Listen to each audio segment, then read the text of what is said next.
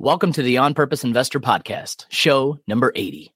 Aaron Letzeiser is the co-founder and COO of Obi, a venture-backed insurance and risk management technology platform serving the 17 million real estate investors in the U.S. Obi's digital quoting platform and instant rate options make it the easiest and most transparent way in the market today for investors to obtain coverage. Prior to founding Obi, Aaron started and grew several successful companies that he's seen to an exit.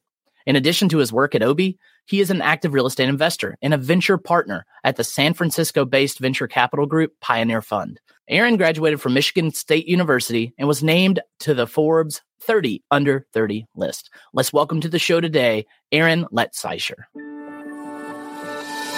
Welcome to the On Purpose Investor Podcast. My name is Eric Vogel.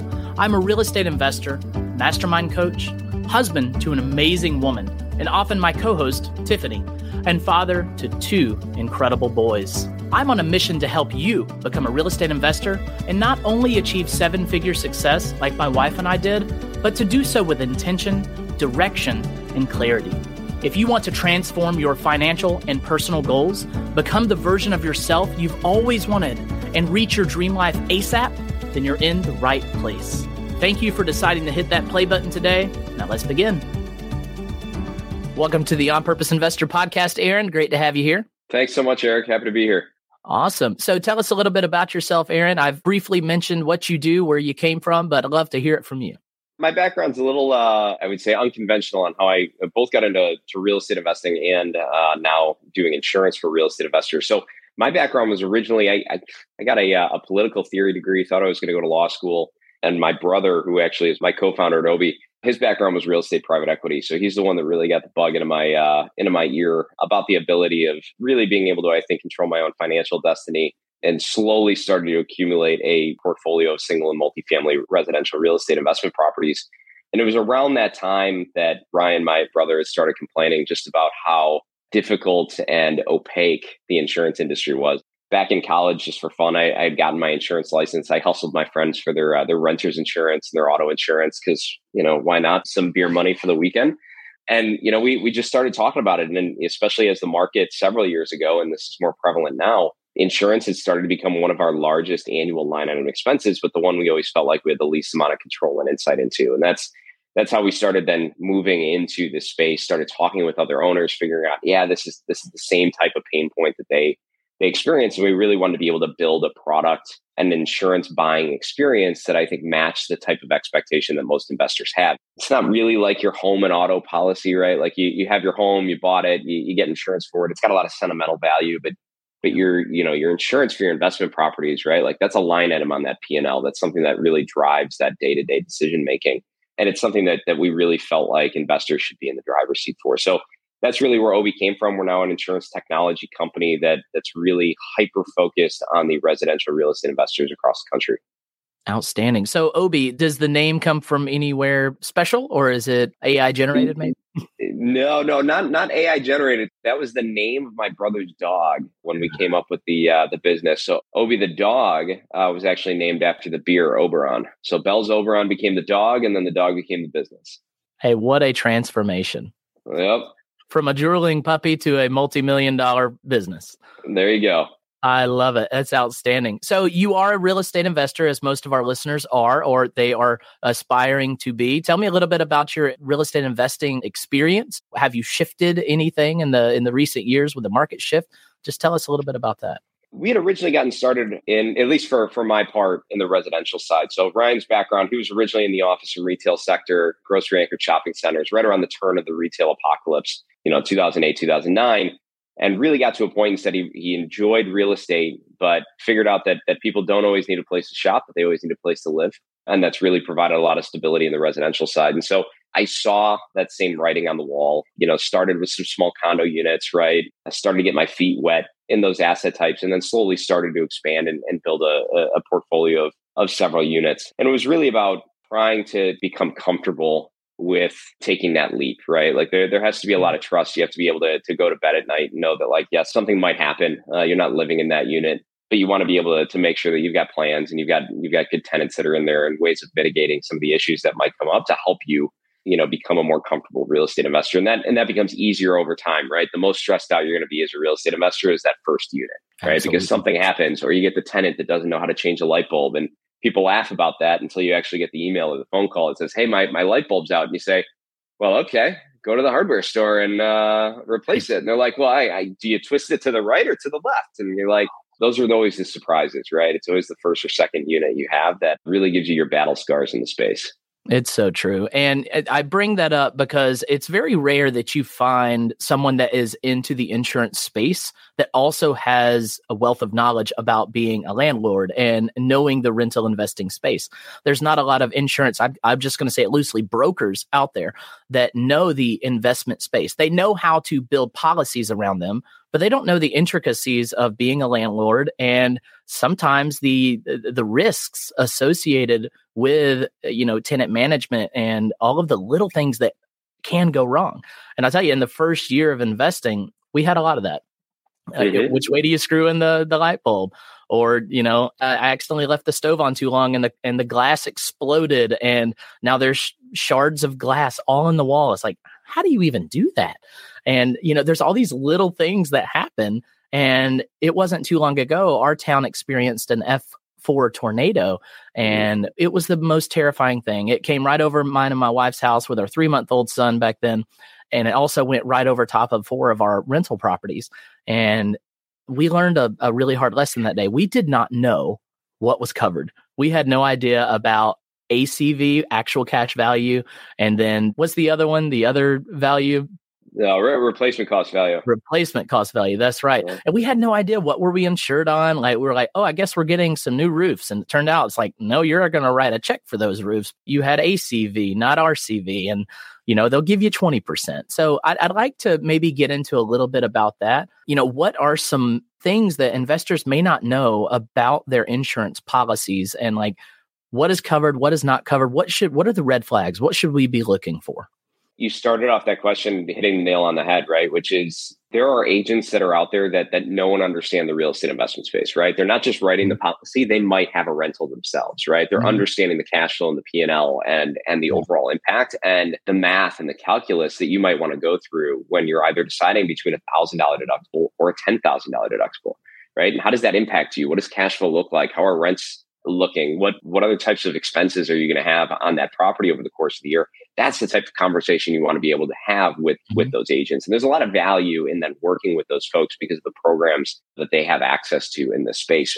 Some of the things that you really do want to pay attention to, the other big one that you unfortunately probably learned a lot about, and most people don't learn about it until you have to, right? They have a fire, they have a tornado, they have a hurricane. That biggest one is really replacement cost. Even before you get into a discussion around replacement cost versus actual cash value. And actual cash value, to your point, is they're going to write you a check, right? Here's the calculation of what they believe it's worth or was worth plus depreciation. And there's your check. And thanks so much. And, we felt like you had a year's left on those shingles. Well, we're going to give you a year's worth of the total value over the course of that 20-year lifespan. And so replacement cost is important and has become even more important over the last several years. That's the amount of money that the insurance company agrees will replace the actual property, including in the worst case scenario, right? Bulldozing the rest of a burned out property, right? You have an entire loss. There's a fire, unfortunately. You got to clear the land, remediate the land, and then rebuild, right? All of that is inclusive inside that replacement cost number.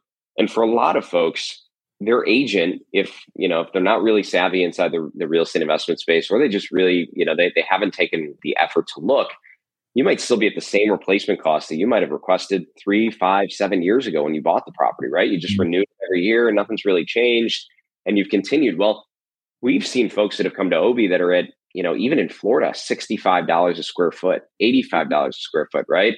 You can't replace that property for anything less than probably 120 or 140 down there. Yeah. And they don't know, right? And so on top of that, you also have inflation on materials. You have wood costs that have been going up. Labor costs are also going up. And so if there's no other item that I think that your listeners should look at, either when they're purchasing a policy or when it's coming up for renewal, is look at, that building coverage amount. Sometimes it's called coverage A, sometimes it's called replacement cost value. And you want to divide that by your square footage. And if it comes out to something, below $120 a square foot, you really want to say, does this seem right does it seem like I would be able to rebuild the property that I have in the condition that it's in, with the furnishings that it has for that price? And if the answer is yes, then okay, then that's something you're comfortable with. But if it's not, that's the conversation you want to start having with your agent. That is at the very least the thing that I think gets most people in trouble. Yeah, we were in trouble by it. We had 2 total losses and 2 fractional losses on our tornado damage, and we were kind of out, and it was really difficult. Now, luckily, our portfolio was strong enough and big enough that we could leverage other properties to help us, recover. But not everybody's in that spot. To your point, I think the biggest thing that is important to know is in the event that you go below that replacement cost number, if you have debt on the property, if you've got a mortgage on that property, when the insurance company comes and they say, hey, listen, it's going to cost us $300,000 to rebuild, you only had $200,000 worth of coverage. The bank might just say, and they're allowed to do it, you know what, insurance company, just cut me a check for my portion, right? So if you still got, if you did an 80-20 and you lost the house shortly thereafter, the bank's going to come for their, $150,000, $175,000 check. Mm-hmm. And you're going to be left with, 20, 30 grand and a property that it's now your job to remediate. You own that land and that's it. And they release you from the loan. And then what do you do? Right. Now you're left with a mess. It's not even like you had that 150 or that 200 to try and rebuild some type of structure. Right. The bank doesn't want to deal with the rebuild, right? They don't want to deal with the next, 8 to 12 months to rebuild that property. That's the other big challenge for folks that I don't think that they realize is that you might not have the money that you think you're going to have to actually rebuild that property as well. Yeah.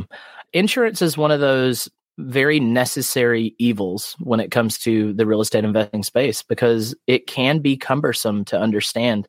Does OB offer any type of education or, walkthroughs on understanding the nomenclature and just the intricacies of insurance coverage? We do a couple of things. The biggest thing that we felt when we talked to a lot of other real estate investors, when we were deciding if we really wanted to move forward with building this technology platform, was that so many people felt like it was a black hole, right? The word black hole came up a ton, right? And so what we felt and where we believe that the technology can really plug a lot of those gaps is that you can move through the OB process. You can get an instant quote in all 50 states for most 1 to 4 unit properties across the country. And as you're moving through the different questions, there is help text, right? There's visuals. There's things there that, we try and make as easy as a 5th grader level. So that way, as you're making a decision on whether or not you want that endorsement or you want the type of coverage or you want a high deductible or a low deductible, we're trying to educate you on what the pluses and minuses might look like.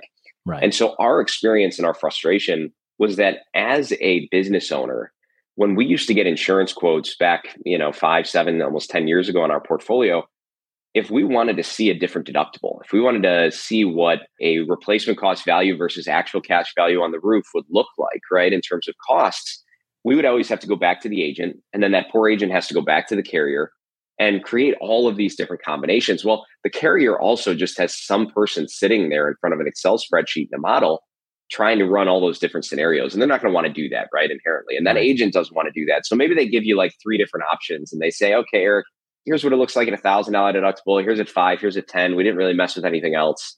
What do you want to do? Right. And it gets confusing and you just pick one. And hopefully you've had a good advocate and it's decent enough coverage. But we wanted to build something where when you get to the end of that process, you feel good about the decisions that you made. And then we built a digital underwriting model. So that way you can change any of those combinations on the checkout page until your heart's content. Right? You want to see what all the endorsements and all the added coverage looks like and what that price looks like. You can do that. You want to make it bare bones and say, you know what? Cash is a little tight this year. I'm going to go with a $10,000 deductible and I'm going to limit my coverage. That way I don't have a lot of outbound expenses. I'm going to do that here as well. But then you feel like you're in control. You feel like you made that decision. And I think that's what starts to change a little bit of that feeling around it being a necessary evil. Right. Man, you cleared that up very well. The tool that you bring to the investor, the client, clearing up some of those questions that we have. I'm only 6.5, 7 years into real estate investing, and my wife is much more savvy than I am on understanding insurance. But, I do understand it pretty well because of the tornado we went through. But having something like that, just on the checkout page saying, actual cash value. Here's what your deductible is. Here's what your premiums are, and spread out over the portfolio. Here's how much you can expect to pay. Here's how much you were paying. Here's your savings. Just having that clarity at the checkout page is huge and helps a layman like me. So thank you for sharing that. Our listeners, hopefully most of our listeners right now are either aspiring real estate investors or they are experienced real estate investors. What is one thing they can do right now, at the end of the day, to go and make sure that they have the right coverage in the event a claim should be filed? The biggest thing that I can recommend is get a copy of your declarations page, right? A lot of people buy insurance, and usually to no fault of the agent, it's usually depending on the carrier that they're working with. Those documents can sometimes take a while, right? And sometimes things slip through the cracks. Maybe you got the email, maybe you didn't. Maybe it was supposed to come in the mail and it didn't. You want to get a copy of what's known as your declarations page. That is like the summary of your coverage. And the first thing you want to look at is the replacement cost, which we've already talked about. And the second thing is you want to make sure that you actually have a landlord policy.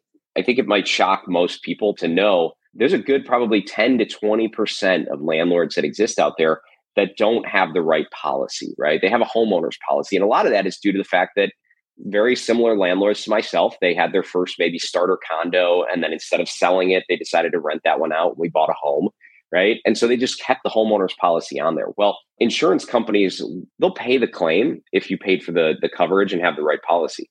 But if something happens and that adjuster shows up and you never changed your State Farm homeowner's policy, right? That adjuster comes to the door and the tenant answers. And they say, well, hey, where's the homeowner? I'm looking for Eric. And they say, well, Eric's not here. I'm the tenant. And then adjuster immediately just kind of writes it down and says, well, this is a homeowner's policy. This is supposed to be, inhabited by the actual homeowner. Yeah. There's a very good chance that they're not going to cover the property. Right. And so for a lot of listeners, that's as easy as just adding on a landlord endorsement to your homeowner's policy.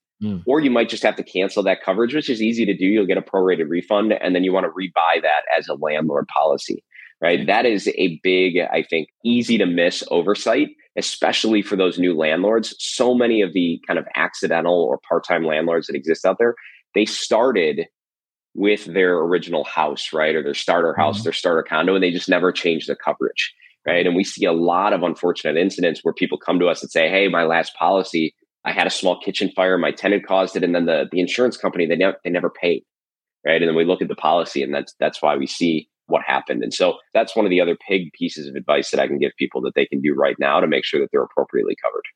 Absolutely. Thank you for sharing that. On the landlord policy, now there are different uses of properties that can exist. You can have short-term, long-term, short leases, long leases, commercial leases. When it comes to, let's just dive into like Airbnbs, how does an Airbnb policy differ from a landlord policy? Great question. So OB is probably one of the few providers in the US that actually provides a short-term rental policy for somebody, renting out on an Airbnb or VRBO. The difference is really, again, in the way the insurance company looks at it is that it's just a difference in underwriting, right? You have multiple tenants that are moving through there. And so that adds both risk as well as some safety measures, right? I like short-term rentals from an insurance perspective. Somebody that has a property manager or you yourself or a cleaning person going through there on a regular basis, we see our Airbnbs more than we see our long-term tenant rentals that we own, right? Just because of the number of folks that move through that property. And so you do want to make sure that policy, even if you have the correct landlord type of policy, you want to make sure that you've also told your agent that it's used as a short-term rental and that they've added that on, even if it doesn't impact much in terms of price or coverages, that the carrier is also aware of it. That's the biggest piece. Your insurance agent's a lot like your lawyer. There is no downside to being completely honest with them about exactly what's going on at your property, because you don't want that insurance carrier to come, a month or two down the line to do a property inspection. They find something that's just a nuisance for you. You're going to have to rewrite that. And you ultimately don't want to have something where there's a claim that comes up and it wasn't originally disclosed on there. Not because you were trying to be, nefarious or deceitful, but because you didn't know that there was a difference between a long-term tenant policy and a short-term tenant policy. Gotcha. Right. Those are the things that you just want to be as clear as possible with your agent, either over the phone or in an application or over an email as you're moving through that process. Outstanding. Appreciate that. And I bring that up personally. I mean, it's a little selfish for me to ask, only because we're getting into the short-term space and we have a lot of single family rentals and a couple of properties that we actually rent out by the bedroom, but they're long-term leases. Those policies look very different than what the short-term policy is going to be. And you answered a lot of my questions and hopefully some questions of our listeners out there. Now, there are many different types of coverages for investors to consider. Can you share what most policies will come with and what types of additional coverages that investors should be made aware of? Your typical coverages are going to be, obviously the property, right? The actual structure, we talked about that. And then also your general liability, right? That's in the event that somebody trips and falls, even if you have a vendor there, or your property manager happens to slip or fall, or a maintenance individual, a friend of one of the tenants that are in there. Most policies are going to cover either $300,000 or $500,000 in coverage. However, there are carriers now that will offer up to $1 million in coverage. And I would highly recommend that people add that on there, given kind of the litigious nature of society these days and some of the lawsuits that, everybody can just get named in, as well as some of the accidents and the actual medical things that can happen on a trip and fall or other types of liability events. It does not cost that much more to get $1 million in coverage. It might sound like it would, but you're talking an extra maybe $20, $30, $40 for the year. It's very, very worth it in those circumstances. So those are the two things that really come, I would say, broadly on any type of policy. Now, what's important for, I would say, as a landlord, one of them is loss of rent, right? Or it's called business income loss. That's really protecting you in the event that there's some type of claim or some type of incident that happened at the property.